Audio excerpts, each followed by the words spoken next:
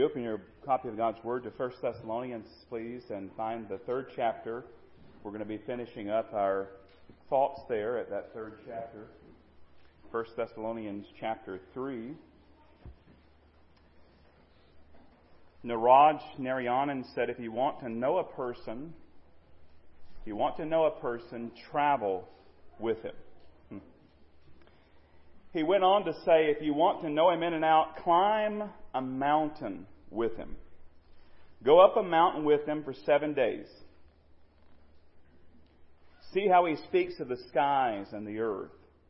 See if he helps those who aren't as strong or fit as him. See not just if, but also how he helps them. See how he reacts when his own strength leaves him and he's tired. See his eyes when you see something beautiful. And he said, by the time you come down, you might love each other a lot more, or you might never want to know each other again. The mountain teaches you a lot. I will attest that there's something about traveling with someone that really lets you see the real person. Especially if you take an extended journey with them, when you get to see them in all sorts of different settings, under stress, tired, and all the rest. But there's another way you can really learn about someone that I personally found to be the case. And it's sharing a prayer time together. To listen to them pray when it's just you and them. And I don't mean little formal, memorized prayers. I mean real, honest, at times gut-wrenching prayer. To hear how they address the Father, to hear how they ask for things, to hear the emotion and the passion in their voice, and to be there when the tears come down or the praises ring out. In today's passage, we get to experience a little bit of the prayer life of Paul. We're actually going to take a peek at his prayer list. And as we take a peek at his prayer list, we're going to see what's important to him. We get a glimpse from the prayer list that we're going to talk about here in 1 Thessalonians chapter 3 that Paul had that will show us what his time with the Father was like. Now, you're there by now, I hope, in chapter 3. We're just going to read 3 verses today, or 4 verses rather, 10 through 13. And it says, beginning at verse 10 of 1 Thessalonians 3, "Night and day praying exceedingly that we may see your face and perfect what is lacking in your faith. Now may our God and Father Himself and our Lord Jesus Christ direct our way to you. And may the Lord make you increase and abound in love to one another and to all, just as we do to you, so that He may establish your hearts blameless in holiness before our God and Father at the coming of our Lord Jesus Christ with all His saints." Now, as we're given a sneak peek here at Paul's prayer list, I want to note several things about it. We're really only looking at a section of his prayer list. And this section on his prayer list focused on the Thessalonians. It focused on these believers in Thessalonica. Perhaps it was labeled as such on his list. We don't know. But we do know if Paul had a written prayer list, if it was actually written out, it would be quite big, the list itself. It contained a lot of items. David Jeremiah noted that while Paul no doubt prayed for himself and even asked others to do so on his behalf, there are no fewer than 42 instances, listen, 42 instances of prayers of thanksgiving and intercession for others found in Paul's 13 epistles or letters. So you have 13 letters that he wrote, and in those 13 letters, there are no fewer than 42 times we find him praying on behalf of someone else. And so his prayer list must have been pretty large, to say the least. Not only was it big, but with all those requests, it was also well-worn and tattered. It was tattered and well-worn. Look back at verse number 10. It says in the beginning there, night and day praying. Paul was such a man of prayer. He didn't just pray for 5 minutes a day. It says he prayed at night, he prayed during the day, he prayed during the day, and he prayed throughout the night, it seems. One has to wonder if he would grip that list. If he had a written list, if he would grip that list at times and kind of pull on it as he pleaded. It says there that he prayed exceedingly. That's what verse 10 says, exceedingly. That means he prayed earnestly. He prayed fervently. These were not little, meaningless, trite prayers that he was praying. He was pleading on behalf of others to Almighty God, and his passion could be felt within that prayer. His prayer list is big, no doubt. It's tattered. It's well-worn. But if we keep taking kind of a peek at his prayer list, kind of looking over his shoulder, if you will, we find there's a section concerning the Thessalonians that he might have labeled ministry needs. Ministry needs. Now, I've got to tell you right away that whenever you have ministry, you have needs. We find that here. And as a ministry grows and expands, it seems like the needs also grow and expand. But under these ministry needs on his prayer list, we notice 3 different requests that he offers to the Lord, that he prays concerning his ministry to those in Thessalonica. He asks, first of all, that he might see them again. Did you notice that in verse number 10? Verse number 10 says that he prays night and day that we may see your face. He wanted to personally see them. He wanted to personally be with these precious brothers and sisters. He didn't just want to go and have a letter sent to him. He didn't just want to send a substitute, although he did do that with Timothy because he couldn't go. He wanted to personally see them and greet them. And there's such a special bond, is there not, between Christian brothers and sisters. Or at least there should be. I hope you have a love in your heart for brothers and sisters in Christ. There's a desire to be with them. There's a desire to see them. There's a desire to spend time with them. We should have that in our church, in this corporate gathering. We should have that in our Sunday school times, in our small group times. There's a special bond among the family of God, and that includes even the weirder members of the family.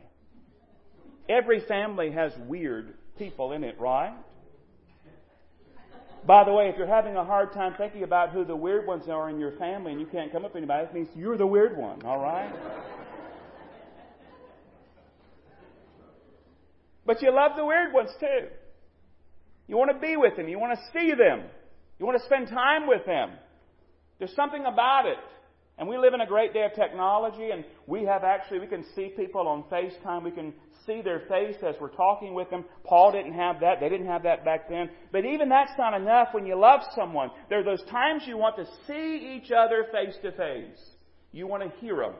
You want to touch them. You want to be in their presence. And Paul cries out in this regards to the ministry of the Thessalonians. He says, I'm praying night and day that I might see you again. I want to see you. So he prays that he might see them. But he also prays that he might teach them. Look back at verse 10 again. He said that he wanted to perfect what was lacking in their faith. Now Timothy, remember, he sent Timothy as a substitute. Paul couldn't go personally. He sends his protege, his assistant, his son in the faith, Timothy, to go and check on them. Timothy goes and checks on them, brings back a good report. It encourages Paul. It blesses Paul. Paul is thrilled about it. But remember that these are newer Christians. And as newer Christians, there was still much they needed to be taught. There was still much they needed to learn. They needed to grow in their doctrinal understanding. Doctrine just is a big word for teaching. They need to understand the teaching of our faith, the teaching of Christianity. And by the way, that's true of every believer, no matter where we are in our journey of faith. There's always more to learn. There's always more to grow. There's never a point we say, you know what, I'm done. I know it all. I understand it all. I'm kind of done. I've arrived. There's never a time of that. There's always growth and maturity that can be attained in our Christian life, no matter if we've been a Christian for 5 years or 50 years. When we first start out our Christian life and we begin to understand and grow in our understanding of our faith and of God, we're kind of like a child that lives on a lake, but he lives in a cove that's kind of tucked around a corner, and it's kind of tucked away. It's one of those coves where you go by, you can't really see everything that's in the cove. And that child is there in the cove, and when people talk about where he lives, he said he lives in the lake, but when he thinks about a lake, he thinks about that cove. He sees the few houses on that cove. He sees the water on that cove. He sees the boats on that cove. That's his understanding of the lake. He says, do you live in the lake? Yes, I live in the lake. And he thinks about that cove. But then one day in his life, in his young life, somebody pulls up on a boat. And he's never been out on a boat. And he and his family, they get on the boat because they didn't have one. And they begin to journey at that cove. And they get to the end and they go around the corner. And it opens up before him this vast body of water. It's a large lake. And he begins to realize that his world, the lake, is so much larger than his little cove. And he realizes there's so much water he's never seen. He didn't know about. He hadn't explored it. He didn't realize there were other coves. He didn't realize all of this vast expanse out here. Because why? He's been tucked around in his cove. And his understanding begins to broaden. When it comes to our faith, we're a lot like that as we grow in our knowledge and our understanding of the Bible and understanding of God. It starts out small, it begins to grow larger and larger. And then before we know it, what happens is we begin to realize there's so much I'll never know it all. You know, that little boy can't explore every bit of the water. He can't swim in every inch of the lake. But he wants to explore as much as he can. He wants to grow and experience as much as he can. And that's the way it should be in our Christian lives. That we should see perfected that which we lack. It means completing, maturing us in our faith. Our world can become really small. I think that's one of the dangers we have as a church that's kind of tucked away in the country. Our world understanding of Christianity can become so small where we think, well, every bit and everybody's just like us, when they're not. We're united in Christ, but there's a great big world. And that world needs Jesus. And there are brothers and sisters who look different than us and sound different than us and worship different than us. And we need to celebrate them and rejoice with them because we're going to spend eternity with them. And so Paul, I want you to hear Paul's heart here. This is not just an academic thing. This is not just blowing smoke here. He longs to see them. He wants to personally see them, to see them face to face. He wants to teach them. He wants to perfect that which is lacking in their faith. And then he prays, and he continues praying here. He prays that he might go to them. That he might go to them. Look at verse 11. It says in verse 11, "Now may our God and Father Himself and our Lord Jesus Christ direct our way to you." Now that's an interesting request when you think about it. You have to remember that the New Testament was written not in English, and certainly not in the southern speaking of English. It was written in Greek. And that request there is very interesting. You go back and study where it says that may God direct our way to you. You remember, if you were here last week, back in chapter 2, verse 18, Paul talks about the fact that he wanted to go and see them personally, but he could not go and see them personally. Why? Because Satan had hindered him. The enemy had hindered him. And I told you that word hindered there literally means it's the idea of an army who breaks up the road of its enemy. You know, armies would come through and they'd break up the roads. They'd break up the supply lines. They couldn't get the needed supplies in. And that's the picture where it says He's hindered me. He's broken up the road. We talked about spiritual warfare and our enemy who is real. Here he says what? He says he prayed that God would direct our way to you. Now that word direct there is very interesting. It literally means to make straight or to level. What Paul is asking God to do here in a real sense is, God, would you repair those roads and let me go to Thessalonica? Would you make them smooth? Would you make them straight? Would you repair? Would you remove the hindrances that are there because of the enemy, because of the spiritual warfare? I want to get on the road to Thessalonica. Reminded me of John Denver singing. Maybe you remember the song Country Roads. Take me home to the place I belong, West Virginia, Mountain Mama. Take me home, country roads. John knew where he wanted to go. Paul did too. Paul, in a sense, he says, country roads, take me to Thessalonica. I'm ready to go. Heavenly Father, not Mountain Mama. Heavenly Father.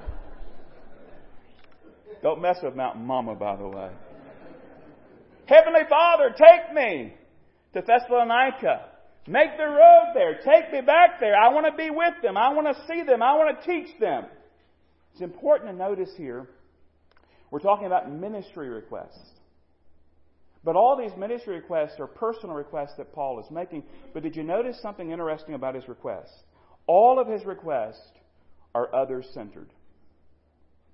The reason he wants to see them, the reason he wants to teach them, the reason he wants to go to them is what? For their sake. To bless them, to teach them, to help them, to strengthen them. These requests are kingdom-centered. They're gospel-centered. By the way, where are you asking God to send you? John Denver wanted to go to West Virginia. Paul wanted to go to Thessalonica. Where are you asking God to send you?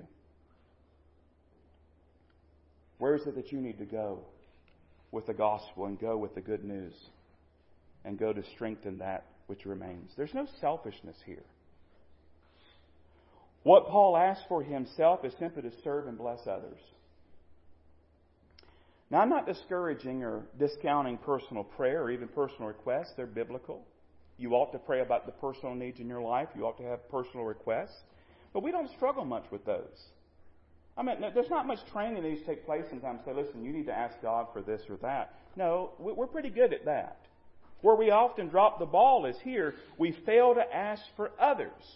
We fail to be truly selfless in our ministry mindset. We need to move from ours to others, from me and mine to ministry, from inward to outward. It's so easy for us, even as a church family, to get so centered here and focused here and thinking about us and ours and mine, we forget about them, those outside these walls, and minister to them. Think about your prayer list. You say, well, I don't use a prayer list. Okay, well, let's think about this. Think about if your prayers were transcribed. Depending on your age, you might get the picture of a court recorder with a little device sitting there, or you might think about AI. But imagine as you're praying, whether you're thinking or saying it, your prayers are transcribed. Everything you say is written down. It's recorded. You can go back and read it. When you look at your prayer list or you read the transcription, how much time is spent in prayer for others? The Bible calls it intercession. How much of our prayers are me-centered versus God-centered in others? All are appropriate, by the way. Again, I'm not discouraging or discounting that you need to pray for your personal requests. But we need to pray for others. Now, you might be wondering, did Paul get to go and see them? Did he get to go there personally? Well, we have to fast forward about 5 years. 5 years. Think about how long 5 years is. But it appears that God did indeed grant this request if you go and read Acts chapter 20, verses 1 through 3. It reminds us, beloved, that sometimes the request is right, but the timing is not right. Really, there's 2 or 3 things that need to line up sometimes when it comes to getting our prayers answered. The request needs to be right, the timing needs to be right, and we need to be right. Sometimes the delay comes because the timing's not right. Sometimes the delay comes because we're not right, we're not ready. And sometimes the request isn't right, so the answer is simply no. But the request was right, but the timing wasn't right, and so the request was eventually granted, but it took years. And so I say that to say this: keep praying. If the request is right, keep praying. Keep praying. Well, look at his prayer list again. We're kind of peeking over his shoulder at this big, well-worn, tattered request. We see that list of ministry needs. And we notice another section, and this section may be labeled character needs. And under this label, Paul prays for the Thessalonians, and he prays that they might grow in 2 particular areas. First of all, he prays that they might grow in their love. Grow in their love. Look at verse 12. And may the Lord make you increase and abound, watch this, in love to one another and to all, just as we do to you. Now they were already loving. They were already loving. But they had room to grow in their loving. By the way, that's always the case. You can be a loving person. I hope you are. A lot of you are. Really loving. But you can always grow in your love. And notice he prayed that their love would not only increase, but it would abound. What does that mean? Well, I want you to think about a glass of water. Glass of water is only half filled. We're going to increase the water. You get a pitcher, you begin to pour into that glass. And as we're pouring the water in, the water begins to increase. It begins to hold more water. And it gets right up to the top, gets right up to the rim of the glass, but we don't stop pouring. We keep pouring. And the water begins to overflow the glass and get on everything around it. That's the picture here. I pray that you would increase in your love and abound in it to one another. That your love would grow so much that it just gets on everybody around you. And not just to one another, it says. Did you notice? It says, I pray that your love would increase and abound in love to one another. That is, brothers and sisters in Christ. But then he says, and to all, just as we do to you.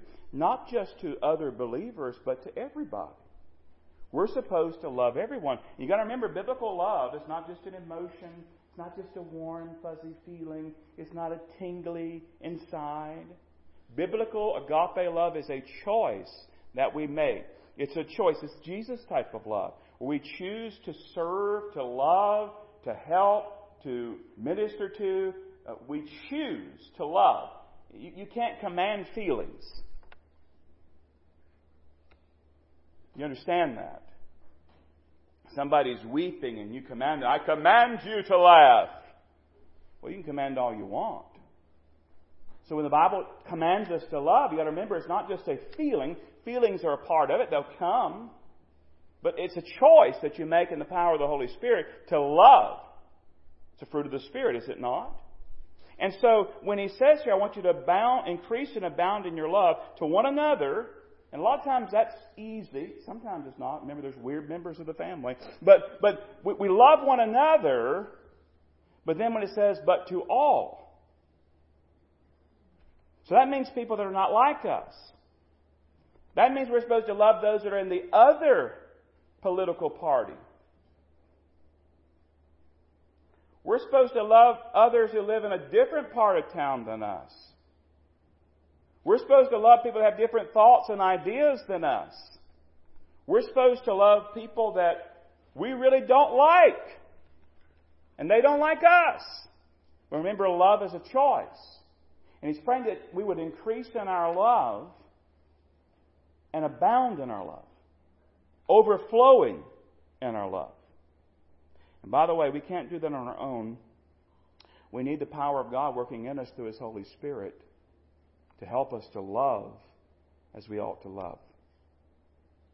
I got to ask, as I think about this, when we think about love, we can't mention love, I don't think, without mentioning about the love of God. Because they say in the end of verse 12, just as we do to you.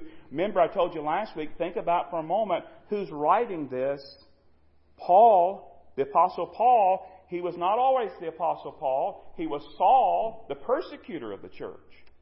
And because Christ extended His love to Saul of Tarsus, converted him, changed his life, put a new heart within him. Now, Saul is Paul, who loves these believers so much that he's begging God that he might be able to go see them and teach them and be with them. Because God loved Saul, who's now known as Paul, loves the brethren. It works the same way for us. We love Him because He first loved us. And because He loved us, now we can love Him and love each other and love others out there. And the love that God has is an awesome love. It's a love that is so powerful and so motivating that it caused Him to give His Son. The Bible says, for God so loved the world. That's the people that make up the world. God so loved the world, the people in the world, that He gave His only begotten Son. That's Jesus. Jesus came and lived a sinless, perfect life. He's always been God, but He took upon Himself the form of a man. He became a man, a perfect God and perfect man. He lived as a man, but He never did wrong. He never sinned.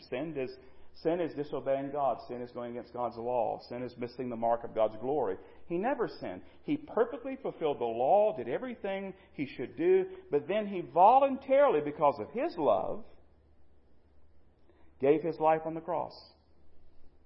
And He suffered and died and shed His precious blood. And He did that because of our sin. Because our sin, our wrongdoing, separates us from a holy God. We can't do anything to get to God. We're dead in our sins. All of our righteousness are filthy rags. There's nothing we can do. But God loves us. Christ died for us. He shed His precious blood for us. The Bible says He was buried. He was fully dead. But then He arose again. He lives again. He took His life back up. And in doing so, He conquered death, sin, the grave, hell. And the Bible says if we will trust the work that Jesus did on the cross, in our place, our substitute, if we'll trust Him and what He's done, He forgives us of our sin. He cleanses us. He makes us new creation. On the inside, we're totally new. We're forgiven. Not only that, we're adopted into His family. We're made a son or daughter of God. We can now love God. We can love each other. We can love the world. We can live with victory in our lives. We're not perfect, practically speaking, but in Christ we are. But every day we're growing in our love. We're growing in our faith. We're becoming more like Jesus, and one day we'll be totally like Jesus, because the Bible goes on to talk about the end, which it does here, about His second coming. And I won't get into all that, but I'll just say this much this morning. One day we'll be perfected, and we'll be perfect. Even so come, Lord Jesus. But it begins with you giving your life to Jesus, trusting Him. Saying, God, I am a sinner. I have done wrong. And I know there's nothing I can do, but I trust what Jesus has already done for me. And I take that. I take it by faith. I believe that. So would you take my life and change me? I give you my life. The love of God totally transforms our life. And that love from God should operate in us and through us to one another and to each other. I think sometimes a simple example helps. I love what Chuck Swindoll did. He took the word love and used those letters, and I'll give them to you all at once and we'll talk about them. He made an acronym simply like this: LOVE. What are some practical ways we can love each other and love other people? You just remember the word love, you can remember to do these 4 things. Number 1, L stands for listen. One of the most loving things we can do for others is to listen to them. Some people, that's what they're crying out for. They want to be heard. Some people want to be heard more than others. But when we really listen to someone, we show love. I mean, really listen. I don't mean like we're just kind of waiting. Because a lot of time our listening looks like this. We're forming our response while the other person's talking. If you want to help your marriage, listen. Say, well, I don't want to hear what they have to say. Well, then you really need to listen. Listen. Be gracious and hear what they have to say. Sometimes you don't have to even say anything or respond or even do anything. If you just really listen and they know they've been heard, they feel loved. O is for overlook. This is the idea of forgiving minor offenses, unpleasant flaws in somebody else. Sometimes people, they may do things or say things and they don't mean anything by it. You could take offense at it. You could be upset about it. But love overlooks all that it can. It just overlooks. They might be late, something happened, and you're Mr. or Mrs. Punctual. You just forgive it. They may forget to do something, whatever. You just love thinks no evil. Love gives the benefit of the doubt. Love overlooks a lot of things. V stands for value, which indicates that we respect and we honor the other person. We appreciate them, he says, for who they are, and we see in them someone for whom the Savior has died.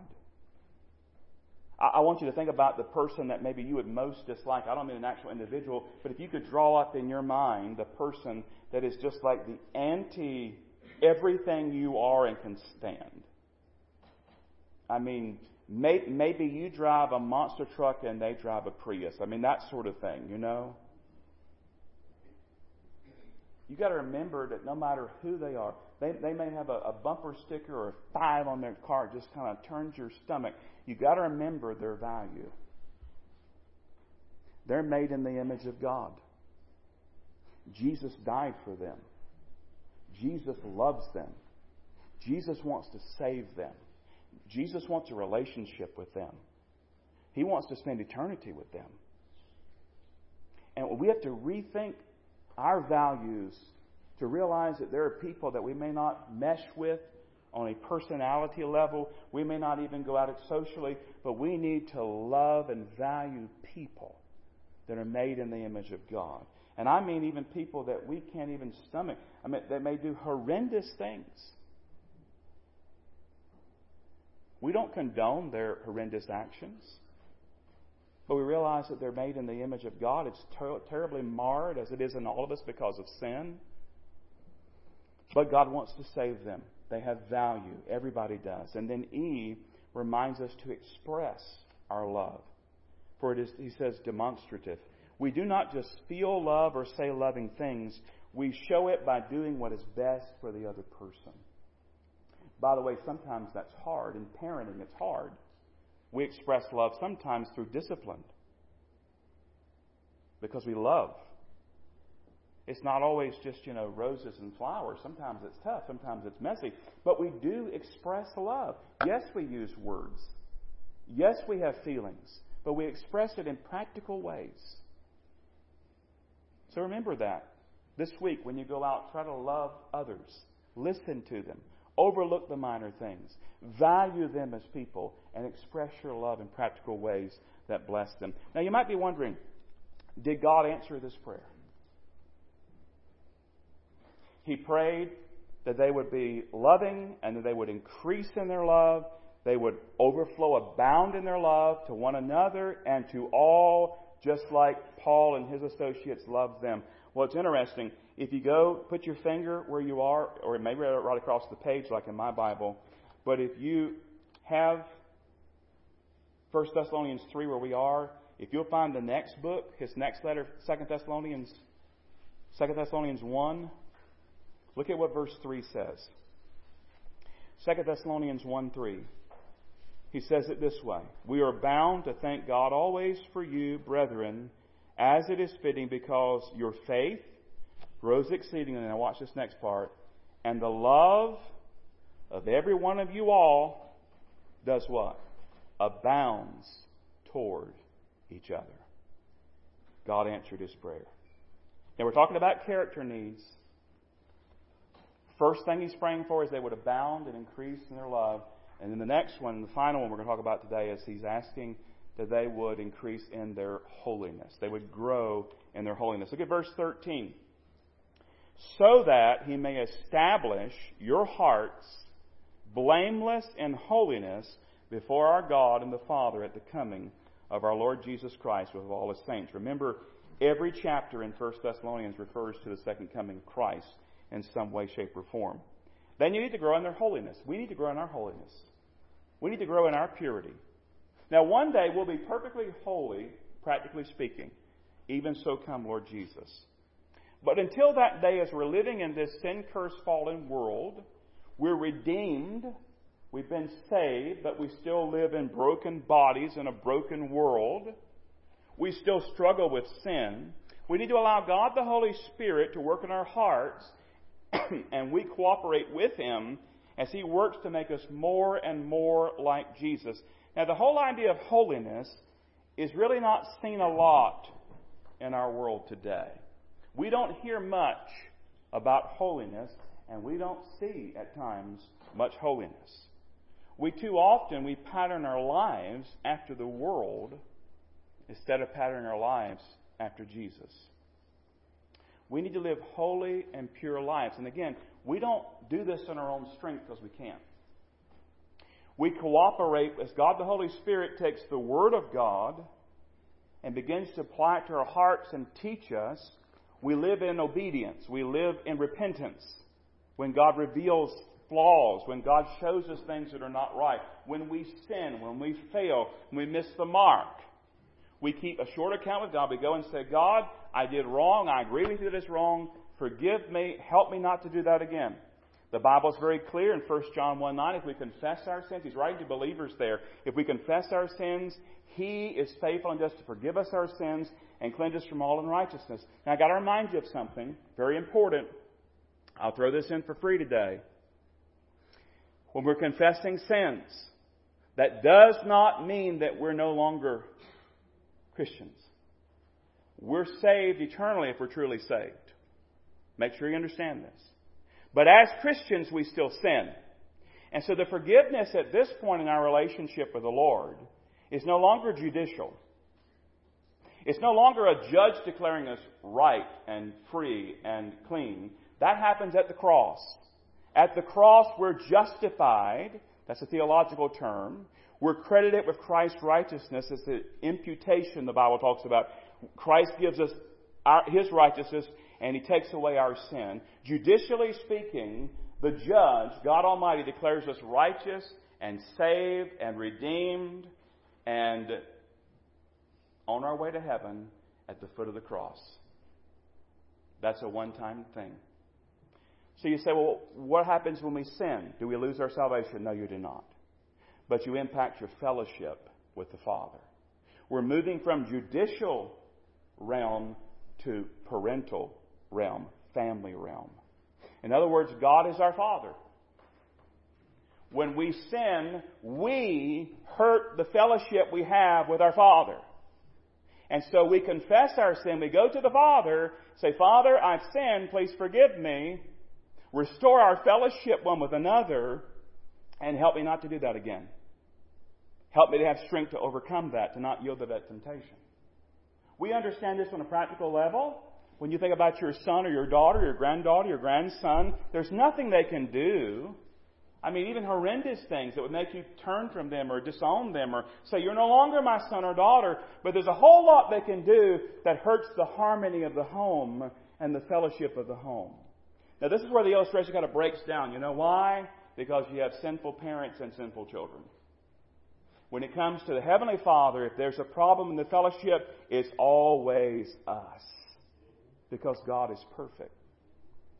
So we move away from the Father. We have to come back to the Father in confession and repentance. And Paul is praying here that they would grow in their holiness. Grow in their purity. Grow in their Christ-likeness. They might be blameless at the coming of the Son. And you might be wondering, well, how did God answer this prayer? We've got to go to the next letter again.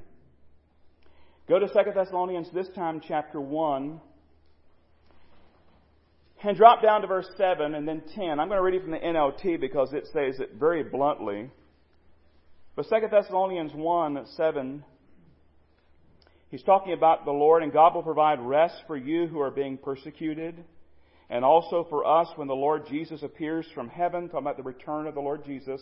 He will come with His mighty angels. He goes on to talk about other things there about judgment and so forth. But drop down to verse 10 of 2 Thessalonians 1.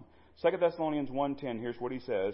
When He comes on that day, He will receive glory from His holy people, praise from all who believe, and this includes you, for you believed what we told you about Him. I've got to remind you today before we close up shop that God is relentless in His work with us. In other words, He doesn't give up on us. Philippians 1:6 promises that He which hath begun a good work in you will complete it until the day of Jesus Christ. You and I are, at times, very easily discouraged and we give up. I ain't doing that anymore. Pardon my grammar, but I ain't doing it anymore. I give up on her. I'm done with him. We just give up. God the Father never gives up on us. He chastens us. He disciplines us. He loves us. He corrects us. Why? Because He loves us. And because He loves us, He's working to make us like His Son, the Lord Jesus Christ. Now, there's so much here. We've got to close up shop because we've got to go. But as we've looked at Paul's prayer list, beloved, I hope it's challenged you. It's challenged me to take a fresh look at my prayer life. And really ask the question, is my prayer life, is it kingdom-centered? Is it missions-minded? Is it others-focused? Is it just about me and mine and ours? Or am I just like that little boy in the cove there at the lake? It's just, this is my little world here? Or am I on the boat going out and realizing it's so much bigger? There's so much more to explore. There's so much more of God to understand and to know and to experience. And I want others to come on the boat with me. And let's do it together. That's discipleship, isn't it? Follow me as I follow Christ. So I want to challenge you this week as you go out to think about Paul's prayer list. See what yours looks like in regards to him. And if you're wondering, what do I pray for people? Because sometimes you don't know what to pray for people. You know, you prayed for their big toe. You prayed for everything else. What do you pray for people? Well, how about pray this? God, would you grow them in their love? Their love for you. Their love for the body of Christ. Their love for the lost.